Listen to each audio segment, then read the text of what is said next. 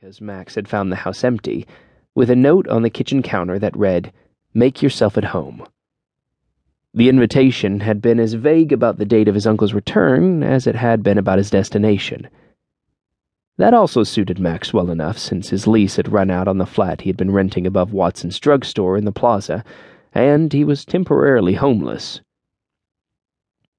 Most of his own stuff was in a closet-sized storage unit that cost him $40 a month, a sad comment on the state of his worldly goods. It occurred to him impulsively that he would quit paying the storage bills and simply let the stuff go. If he was going to make himself at home, he might as well do a thorough job of it. God bless the generosity of uncles, Max muttered, reaching for the pull cord to the ceiling lamp, waving his hand around before looking up and discovering that there was no pull cord, which confounded him for a moment, because he had the absolute idea in his mind that there should be, and that he had reached for a pull cord 1,000 times over the years. The certainty faded into curiosity. He had never, after all, lived in a house old enough to have such an item as a pull cord for a ceiling lamp. He shut off the wall switch and went out into the living room, where he found Elmer holding an immense dead lizard. If it was a fresh kill, it had been a quick one, given that Elmer had just minutes ago been lounging in the bedroom doorway. "That'll make you skinny," Max warned him. "There's nothing nourishing in a reptile." In the dim light, Elmer could easily be mistaken for a bobcat, and he pretty much had to cram himself through the cat door when he came and went. How he had hauled the saurian back in through the door was a mystery. The battle must have resembled a scene in a Godzilla movie.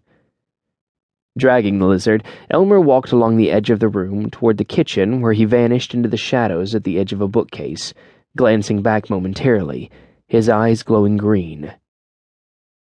Max gave the interior of the house an appraising look. The day he moved in, he had fallen into the habits of a stay-at-home eccentric, whiling away the hours in study, poring over the collections in the glass and wood cabinets that lined the living room, the seashells and geodes and beetles and antique bric-a-brac.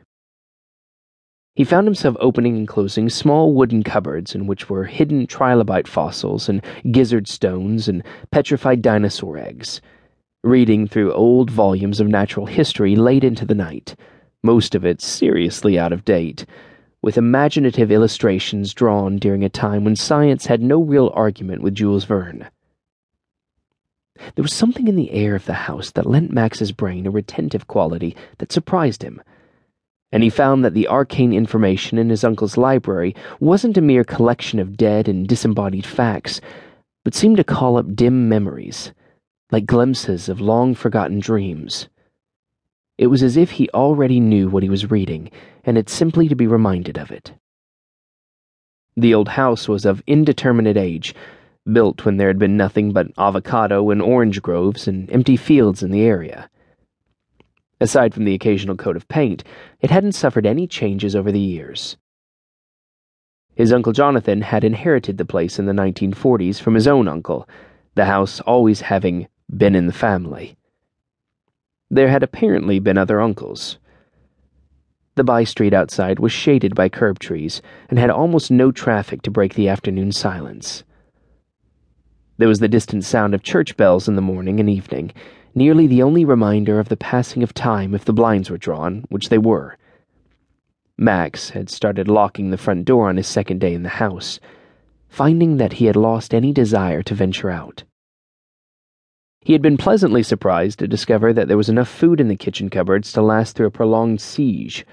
Jars of string beans and peaches, canned meat and canisters of oatmeal and cocoa, all of it looking as if it had been purchased at an antique store.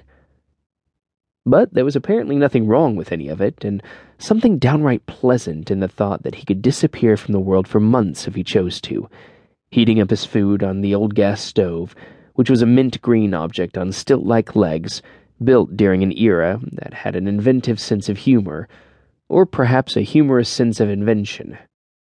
This morning there had been the sound of clinking glass out on the porch, and he had looked out to discover bottles of milk, a dozen eggs, cheese, and a loaf of bread. Happily, there was no bill, and the delivery person had already disappeared.